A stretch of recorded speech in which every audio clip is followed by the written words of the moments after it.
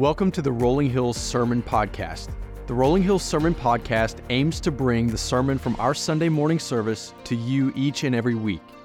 Whether you're a longtime follower of Christ or just beginning to explore who Jesus is, we invite you to join us as we dive deep into God's Word and what He has to teach us today. So listen in as we jump into what God has in store. Amen and amen. Well, good morning, church family. As Jacob said, we are in the third of 4 weeks of this series called Live and Love. And at the top of every message, we want you to meet some friends and to hear a little bit from someone else's perspective about how they're growing in their relationship. And so this is Jacob and Shanna. Jacob works here at Rolling Hills, and Shanna serves in a variety of capacities in our church. And they'll tell you a little bit about themselves. But thank you guys for being here today. And so I just want to start by asking the question that a lot of us always want to know: how did you meet? I thought you were going to say, when was the last time we were in a fight? No, not that one, not that one. We'll do that later. So I love telling this story. Shanna doesn't like telling it as much. So I was in 10th grade. She was in 9th grade. We lived in Mississippi. She went to the private school, and I went to the public school, so we weren't allowed to talk to each other. And just sort of kidding. But we were in similar friends groups. Like, her school was like a mile from my school. But we actually didn't meet for the first time until church. Shanna actually went to church. I just showed up there. Shanna went to church because she loved Jesus. I went there because they had two things I was interested in: basketball and girls. So I would show up afterwards. So we met there, but she was smart. She didn't want anything to do with me because I was a troublemaker. So she had wisdom and she loved Jesus. She was like, this guy's not the one. But it was later on, after I became a follower of Christ in my mid-20s, I was on the greatest social media site of all time, MySpace. And I sent her a message that said, hey, do you remember me? And she was like, yeah, I remember you. And I was like, I love Jesus now. And I wish I had the response on paper. She said, I don't believe you. And 20 years later, I'm still proving it to her that I do love Jesus. And 16 years of marriage later, 4 kids later, and now she loves me more than she ever has, correct? So. I love it. I always love any reference to MySpace in a sermon. Always makes me happy. So Shanna, tell us a little bit about, because all relationships have highs and lows. Tell us about, what is that for you guys? What are some of the challenges and what are some of the blessings? We've definitely had some challenges throughout the 16 years. I mean, we've walked through some really hard things, the loss of a child, the loss of parents, things like that. But I guess I would just say overall for everyone, really, in marriage relationship, we really came from families that we didn't really see biblical marriage modeled. We didn't even really know what that looked like, honestly. And so we were kind of going in as just, sinful, selfish people into this thing called marriage, and just in our 20s trying to figure that out together, trying to walk through, from different backgrounds, different upbringings, all the different things, and then in this house together trying to figure out how to love each other and really how to have a godly marriage together. And so that was probably our greatest struggle. And then I would say on top of that, one of our greatest joys was that we realized, when we first got married, we've got to find a place. Like, number one, we've got to be in a church where we can learn what this looks like and really learn what marriage is about. And this was before Jacob was even a pastor. He was like a landscaper. Didn't have to be at church. Wasn't on staff. So this was a choice that we made as a couple. And then we were like, we're going to go to that small group, even though we may, feel uncomfortable. We're going to go and figure this out together. So that's where we really met couples that taught us. We saw maybe biblical marriage for the first time. These couples that were choosing love daily, that loved each other regardless, and people that I could really go to and be vulnerable and honest with. And I feel like, we didn't have to put on a show and be like, we're not sure how we feel about each other today. We're not sure if we like each other today. And they're like, that's normal. Welcome to marriage. This is a choice daily of two sinful people, and we're just trying to walk it out and follow Jesus the best we can together. So those relationships have been such a blessing. That's awesome. And you kind of hit on something, Shannon, that I want to ask Jacob. You talk about walking with Jesus. Jacob, how have you guys kept that central then? I mean, how have you kept the relationship with Christ central to your marriage relationship? Yeah, some of the things you already said, like making church a priority for our family, like it's a non-negotiable of having that community.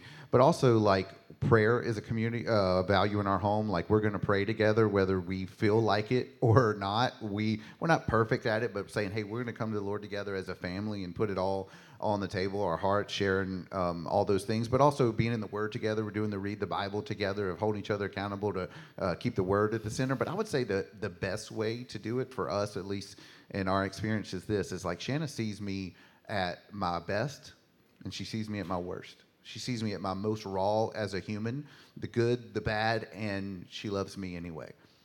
And I to her. And it really is the greatest picture of Jesus, is to see the holistic version of ourselves and still choosing to love us. So us reflecting Jesus back and forth to each other. And also at those times where we are like at each other like this. We have 4 kids, so there are times when we're all like this. And where Shanna may be mad at me for being me and my holistic self. And for us to still be able in front of our kids to put our arms around each other and say, look, we're not earning each other's love.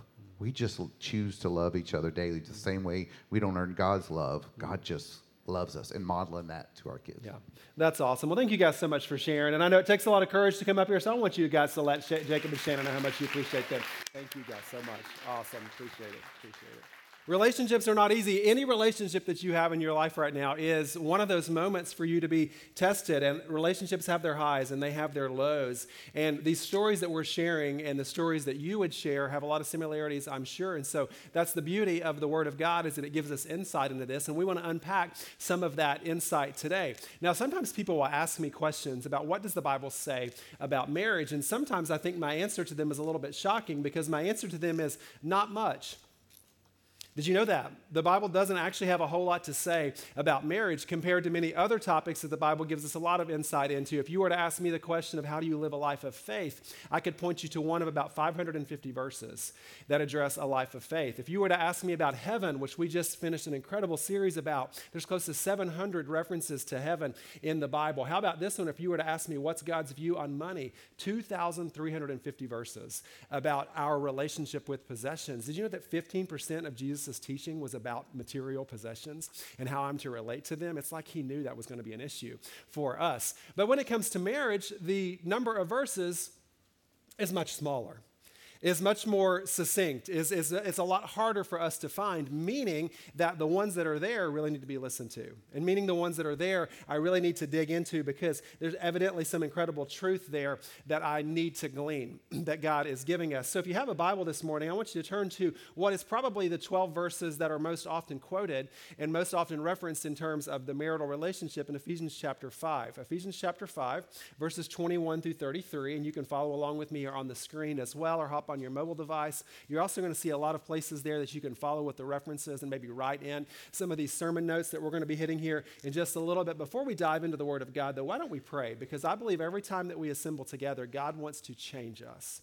And the only thing that's going to change us is by inviting Him into our lives and inviting Him to do whatever He wants to do in our lives this morning. So will you join me in praying and asking God to move in whatever way He wants to move in our lives individually today? So Lord, thank you for just this time to be together. I'm grateful for the word we've already heard, and I'm thankful for what you're going to do as we now just simply make ourselves available to you. Thank you again, God, for who you are, and we just give this morning to you. It's in the powerful name of Jesus Christ that we pray. Amen and amen. Ephesians chapter 5, verse 21. Submit to one another out of reverence for Christ. Wives, submit yourselves to your own husbands as you do to the Lord. For the husband is the head of the wife, as Christ is the head of the church, his body, of which he is the Savior. Now, as the church submits to Christ, so also wives should submit to their husbands in everything. Husbands, love your wives, just as Christ loved the church and gave himself up for her, to make her holy, cleansing her by the washing with water through the word, and to present her to himself as a radiant church without stain or wrinkle or any other blemish, but holy and blameless. In this same way, husbands ought to love their wives as their own bodies. He who loves his wife loves himself. After all, no one ever hated their own body, but they feed and care for their body just as Christ does the church. For we are members of his body. For this reason, a man will leave his father and mother and be united to his wife, and the two will become one flesh. This is a profound mystery, but I'm talking about Christ and the church. However, each one of you must also love his wife as he loves himself, and the wife must respect her husband. So there's 12 verses here and so much truth, but well over 50% of the room stopped paying attention when you saw this S word in there. Not that S word, the other one. Okay, submission. You saw this word submission, and you think to yourself, what's that all about? I don't like that word. In my circle, that word is really, really bad. But my prayer this morning is that we'll all walk away with a very clear understanding of what God is trying to show us here. Because the reality is, what he's trying to show us through this passage is probably a lot different than maybe your mind immediately went to. Or maybe the place that your mind went to if you're hearing this for the first time. But there's a lot about this passage that deserves unpacking. Starting with it is the Word of God. And every time that we see the Word of God, what are we reminded of? That the Word of God is fruitful for a lot of things in our life, isn't it? It's fruitful to teach us, to encourage us, maybe to rebuke us, or to correct us in righteousness. We also know that this Word was delivered from God to Paul to the church. What do we know about Paul? He was single. One of the most pronounced verses of Scripture about marriage God gave to a single man. Go figure. To bring to the church at large. We also know in this that marriage is referred to as a mystery, to which all of the married people in the room resoundingly probably said, amen. Yes, at times it seems a little bit mysterious to me. And we also see in this passage of Scripture a need for spiritual leadership. And that as men, we are called to grow in this area of spiritual leadership. I know that there's areas of growth in my life that I need to grow as a spiritual leader. And maybe the other men in the room could attest to that as well. And so my goal this morning is to kind of help us understand what's really going on here and to walk away with some really practical takeaways that will encourage us and equip us in all of the relationships that we have. So let me ask you a question. Why do we tend to not like this word submission? Let's just go ahead and address the elephant in the room before we go any further. I don't like this word submission because inherent in this word, submission means that I have to become less, that I'm not always going to get my way, and I don't like that. Inherent in this word submission is the truth that someone else may be in charge. And I don't like that. Perhaps ladies in the room, you have heard this text today and you've heard this word submission, and it sends a red flag up in your mind right now because when you hear the word submission, your mind immediately goes to, well, that must mean subservient. Or submission must mean less than. When in reality, the primary instruction in this passage of Scripture, in this marital relationship, in Ephesians chapter 5, verse 21 is this: mutual submission. What does it say? Go back to verse 21. Submit to one another out of reverence for Christ. You may know this, but the Bible wasn't originally written in English. It was written in Greek and translated over. And that word submission literally is hupatasso. And it's a verb. So go back with me to elementary school grammar. What is a verb? It's an action word. So this process of submission, it's not just a state of being, but it's something that I literally have to act out. And what it means is to place oneself under, to subject myself to you. So what does the text say? The text says that husbands and wives are to submit to one another out of reverence for Christ. Sometimes we read this passage of Scripture and all we ever hear is wives need to do this, when in reality, out of the gate, it says there is a mutual submission to one another, a sense of I place myself under you, and you place yourself under me. The text says that we are mutually to submit to one another. Is a husband supposed to submit to his wife because she's better than him? No. Is a wife supposed to submit to her husband because he is better than her? No. Lean in. Mutual submission happens, it says, out of a reverence for Christ. And that word reverence literally is translated better as fear. And so we mutually submit to one another out of reverence for Christ, out of fear of Christ. Not like I'm afraid of him, but out of a respect for what it is that the Lord is doing in my life. So what's the big idea of this whole teaching on submission? I would encourage you to write this down. Submission to God is a prerequisite for understanding how I'm to submit to another person. Submission to God is a prerequisite to understand how I'm to submit to another person. Sometimes we read this passage of Scripture and we say, well, what's my takeaway? What does this mutual submission look like? The overarching assumption in Ephesians chapter 5 is that husbands and wives are submitting to the Lord first. And if we miss that, then nothing else in Ephesians 5 is going to make sense to us. There's this promise and this premise that I am submitting to the Lord first, that I am growing as a disciple first. Meaning, if there is no individual submission to the Lord in my life, then the idea of mutual submission to one another is going to be a very difficult concept for me to understand. It's kind of like if I were to try to explain algebra to you, but you didn't know how to add or subtract. You would be lost. You would be confused. But what we often try to do is we try to understand how to submit to one another. We try to understand how to put the needs of our spouse or those in our relationships first, when in reality, we may have never really understood what it means to submit to the Lord. And as I grow in my submission to the Lord, saying, Lord, you are more important than me. My relationship with you is more important than anything else in my life. That is where we start. And that mutual submission that we show to one another naturally overflows out of that. It's been my experience that sometimes in our own relationship, in my wife's relationship and ours, or maybe in yours, some of the conversations that I've heard, sometimes the inability that we have to show mutual submission to one another isn't because we're terrible people and we don't want to do the right thing. It's just that we don't start from the right place. And we don't start from this deep understanding of what it means to submit to God first. So it's highly possible this morning that the best thing that you could do for your marriage today, if you don't have a relationship with Jesus Christ, I will tell you, the best thing that you could do for any relationship right now is to say, I want to submit to the lordship of Jesus Christ in my life. It's the best piece of marriage advice I could ever give you. It's the best piece of relationship advice I could ever give you. Or maybe you're not where you need to be in that walk with Christ, that discipleship journey. The best thing that you could do for your marriage today is say, you know what, I'm going to start reading the Bible every day like Jacob and Shanna spoke about. Or you could say, you know what, the best thing that I know I can do for my relationship right now is to start serving in the life of the church. Because what do those principles put in place? All of those practices remind us that Jesus is our priority. All of those practices remind us that life's really not about me. And all those practices remind me the importance of intentionally seeking to place myself under the lordship and the submission of Jesus Christ. And then, when we start working on our relationships with one another, have you guys ever heard that picture before? If this relationship is not right, then these relationships won't be right. You ever had an impasse with a coworker and you're thinking to yourself, it might be that my relationship with God is a little bit rough right now, and so as a result, I'm coming into my workplace and I'm just lashing out at everybody. And that might be the root of what's happening. Sometimes in marriage, it's the same way.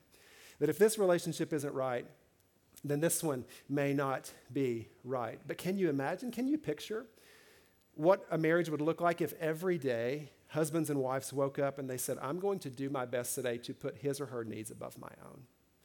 I'm going to do the best that I can today to put his or her desires and their wants above my own. That's the picture that God is giving us here in this text. So head back to verse 22. Wives, submit to your own husbands as you do to the Lord. For the husband is the head of the wife, as Christ is the head of the church, his body of which he is the Savior. Now, as the church submits to Christ, so also wives should submit to their husbands in everything. Husbands, love your wives just as Christ loved the church and gave himself up for her. Now, again, in this text, we see this idea of submission. It's not servitude, it's not subservience, but it's submission. And in this text, who you see addressed first is men. And as men, we are called by God to do what I like to call get in the game. We're called to lead. We're called to be spiritual leaders. And I hate that I even have to say this, but I do have to say this because I don't want you to get the wrong impression. Any man who would take this passage of Scripture and use it in an egregious way to power over another woman does not understand the Word of God.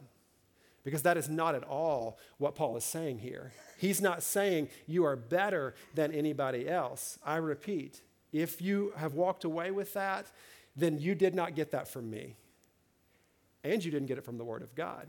Because it's a very inaccurate representation of what God is trying to get us to understand here. Rather, what God is saying is that husbands, men, our role is to set the spiritual temperature in our homes. Our role is to set the spiritual barometer in our homes. We are to take the lead. And you all know that I am passionate about helping the men of Rolling Hills to grow and develop into who God has called them to be. It's something that I consider a deep privilege and a deep honor. It makes me quite sick at times to see how society talks down to men and how sometimes men are treated like children in society. But I want you guys to know a couple things. One, I want you to know that I'm in your corner and I'm cheering you on as you fulfill the spiritual leadership that God has placed in your life. But I also want to let you know that a lot is asked of us in the Bible. A lot is asked of us in this role that we carry. In fact, I would encourage you guys to take the lead. And if you need to turn up that relationship with Christ, or you need to say, you know what, I've got to do a better job than I'm doing right now, I encourage you, and I hope that you'll be encouraged in this process. I hope that you won't make your wife wonder if you're excited about spiritual things. They should see that in you. They should see an excitement for the things of the Lord. Don't make your wife wonder if you as a couple will be excited about joining a community group. Don't make your wife wonder if we're going to pray before bed. Don't make your wife wonder if we would be excited as a family if one of our teenagers wanted to go on a mission trip. Don't make your wife wonder, would we be excited as a family if our young adult daughter said, instead of going to law school, I want to go to Taiwan to be a missionary? Would you be excited about that? See, it's our role to lead out in that, to set the pace in that. And what naturally happens is that becomes a type of leadership that's very attractive. And that style of leadership is the style of leadership that other people want to follow. And what happens, men, when we lead that kind of way, what happens is that becomes attractive to follow. And those in our home want to pursue those things that we are pursuing. I had a couple in premarital counseling. I was doing some premarital counseling. This was several years ago. And we got to this passage of Scripture, and y'all, they took major offense with this passage of Scripture to the point that I thought they were just going to get up and leave. And I was like, well, I hope that doesn't happen. But we were just trying to unpack the Word of God. And I was listening to their story, and I spoke specifically to this young man. And I said, you know, you have a very important role in your home. And then I looked at this young lady, and I said, you also have an equally important role in your home. I said, but can I paint a picture for you? I said, can I paint this picture for you? Imagine, if you will, that your husband woke up every day and he spent time on his knees praying for you. Imagine that your husband woke up every day and he spent time praying for your future family. Imagine that your husband woke up every day and spent time praying for your future as a family. Imagine if your husband had such a strong faith that there was not a culture of worry or anxiety in your home. Imagine if he had such a strong faith that your needs were prioritized above his own. He led out in prayer. He led out in generosity. When there was needs that were surfacing in the community, he was the one that led out in that. And I looked her in the eyes and I said, how difficult would it be to follow that kind of leadership? To which, through tears, she said, not at all. And I think that sometimes what the world has taught us is that this is a type of leadership that you shouldn't pursue. But in reality, I would venture to say that most of you in this room would say, I wouldn't reject that type of leadership at all. I would yearn for that type of leadership. And so men and women, guys, there's a lot at stake. And I'm praying for you men, especially as you grow into who God yearns for you to be. But if we want to put any of this into practice, if we really want to have mutual submission, which is God's design, where no party says I'm better than the other, but we're mutually submitting to one another out of reverence for Christ, what has to happen in my relationship for that to be present? Well, for starters, humility. In fact, I hope that you'll write this down. Humility may be the most underrated characteristic of healthy relationships. I think humility may be the most underrated characteristic of healthy relationships. What does the world say makes a healthy relationship? Money, good looks, influence. And how has that worked out for us? Not so much. Whereas humility, I believe, is the most underrated characteristic of healthy relationships. In Ephesians chapter 4, verse 2, Paul says, be completely humble and gentle. Be patient with one another, bearing with one another in love. We even talked about this last week, but what is love? Love is not self-seeking, is it? Love is not boastful. Love is not prideful. Love keeps no record of wrongs. Humility is required to show that kind of love, isn't it? If I want to mutually submit to someone else, I have to start from a posture of humility and to say, you know what? I'm always going to consider them better than myself. And then back to the text, it says in verse 25, husbands, love your wives just as Christ loved the church and gave himself up for her. I, as a husband, am to love my wife like Christ loved the church. How much did Christ love the church? How much did Christ love the church? So much that he died for it. How much does Christ love the church? So much that he was mocked and insulted and beaten and torn down and criticized. See, that's the type of love that I am to espouse in my marriage relationship. So in all of our relationships, I hope that you'll be encouraged by this as well. Jesus' love should be the standard that I seek to espouse. Jesus' love should be the standard that I seek to emulate in all of my relationships. It's truly that Jesus type of love that I am to grow in, that helps me to be humble and helps me to mutually submit to one another. Back to verse 28. In the same way, husbands ought to love their wives as their own bodies. He who loves his wife loves himself. After all, no one ever hated their own body, but they fed and cared for their body, just as Christ does the church. For we are members of his body. For this reason, a man will leave his father and mother and be united to his wife, and the two will become one flesh. And this is a profound mystery, but I'm talking about Christ and the church. I am to love my wife like I love myself. Well, how much do we love ourselves? In a moment of full disclosure, quite a bit.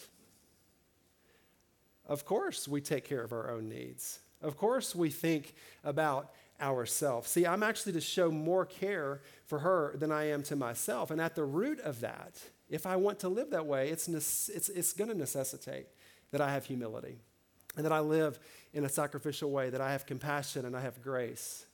It also means that I have to be patient. And it also means that at times I'm not going to get what I want when I want it. But what does the world say? The world gives us a much different picture. The world says you can have whatever you want whenever you want it. And if this relationship doesn't work out, no biggie. The world says take your relationship as far as you want. For those in the room who are single, what the world is telling you right now is you can move in with whomever, do whatever you want, be as intimate outside of the bounds of marriage as you want. But what's the problem with that? The problem with that is that you're experiencing the benefits of God's design without the mutual submission of God's design. You're experiencing the benefits of God's design without the responsibility of God's design. And tell me how it works out in life when we experience all the benefits without any of the responsibility. Not good. If I hire you as a new employee and I say, we're going to pay you for an entire year of work, but you don't have to do anything. You get an entire year of vacation paid from the first day. At that 365-day mark, how is it going to work if I pull you in and say, now we need to do a performance review, and we need to actually kind of course correct some things. And you actually are not going to have to log 45 hours in the office to get paid. What are you going to do? You're going to bail because you experienced all of the benefits without any of the responsibility. And when it comes to the world's relationships, they say that that's okay, but God's design for relationships is much different. And I encourage you to write this down. God's design for relationships is vastly different from the world's design of relationships. Be it coworker, friends, fiancés, husbands, wives, in every relationship you have right now, God's desire is for you to grow in humility, to grow in sacrifice, to be long-suffering, and ultimately to find that joy in submitting to one another. And then we get to verse 33, which is so cool. This is like top 10 favorite verses for me in the Bible. It's this golden nugget of truth that we have looked over because it gives us this specific instruction about how men and women are to interact with one another. And it's so profound that I believe that it truly has the potential to be a game changer in your relationship, so much so that there are entire marriage ministries that are built around this verse of Scripture. Sarah and Emerson Eggerichs are probably the most well-known. They have an entire ministry called Love and Respect, and their resources are so good. Go to Amazon and buy that book if you have not read it. But here's the instruction. However, each one of you also must love his wife as he loves himself, and the wife must respect her husband. This is the culmination of that teaching. Husbands are to love their wives, and wives are to respect their husbands. Please write down these 2 points. To be loved is central to the heart of a woman. And to be respected is central to the heart of a man. To be loved is central to the heart of a woman, and to be respected is central to the heart of a man. Guys, I want to start with you. And I'm saying this to myself as much as I'm saying it to you. The women in our lives have a deep-rooted need to be loved. They have a deep-rooted need to be loved. And it's our responsibility to lean into those things. We need to lean into her desire to be loved. It's highly possible that in all of our relationships that your wife is doing things that you have never noticed, that you have never thanked her for, and that you've never taken the time to let her know how much you appreciate that and how much you love that she has done that for you and your family. There's some incredible researchers like Shanti Feldhahn who have been saying for decades on her research that there are many women that have a deep-rooted insecurity where they wonder if their husbands still love them, where wives wonder if he had it to do all over and he knows everything that he knows about me now, would he still want to be with me? In fact, she says it's the number one question that wives are asking. Him knowing everything he knows about me, would he choose me again? Does he still love me? Guys, your wife needs to hear frequently, I might add, I am so glad I married you. She needs to hear frequently from you, there is no one else I would rather be with than you. She needs to hear frequently from you, I don't know what our family would do without you. I promise you guys, she is wondering what you are thinking about her, and your actions of love will speak directly to her heart. Ladies, let me give you some insight into the heart of a man. Because as men, we have a deep-rooted need to be respected. Just like that deep-rooted need to be loved is from God, our deep-rooted need to be respected is also from God. And so I'm going to encourage you, ladies, to take every effort you can to let the men in your life know they are doing a good job.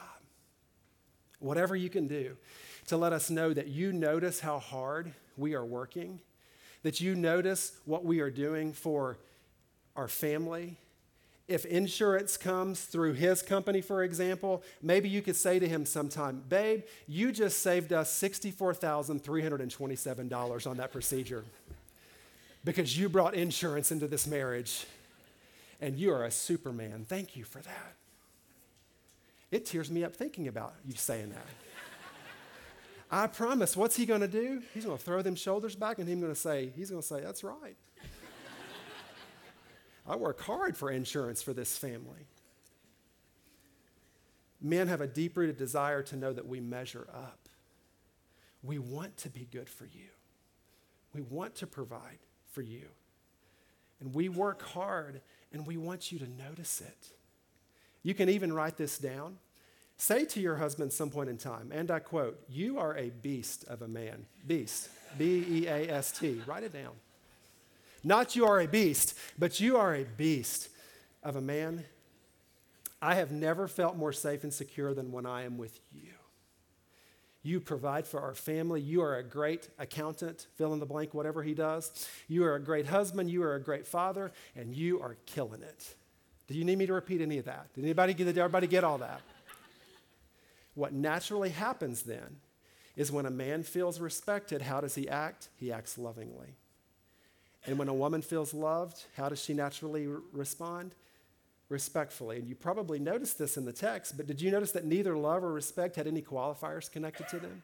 It didn't say show your wife love when she earns it or show your husband respect when he earns it. They are both to be given with an unconditional sense. But what happens when a woman doesn't feel loved?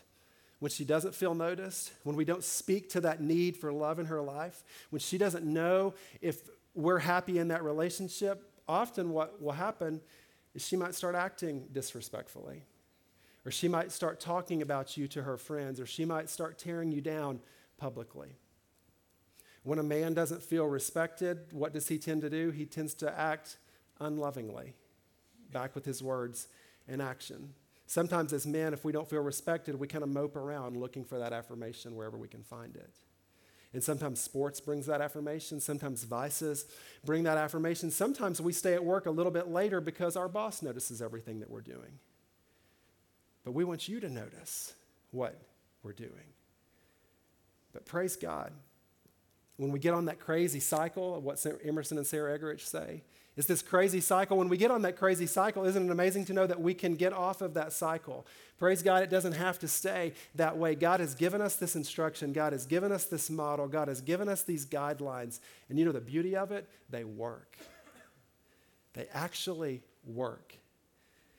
And maybe you kind of stopped paying attention at the top of the message because you thought, I have nothing to learn today.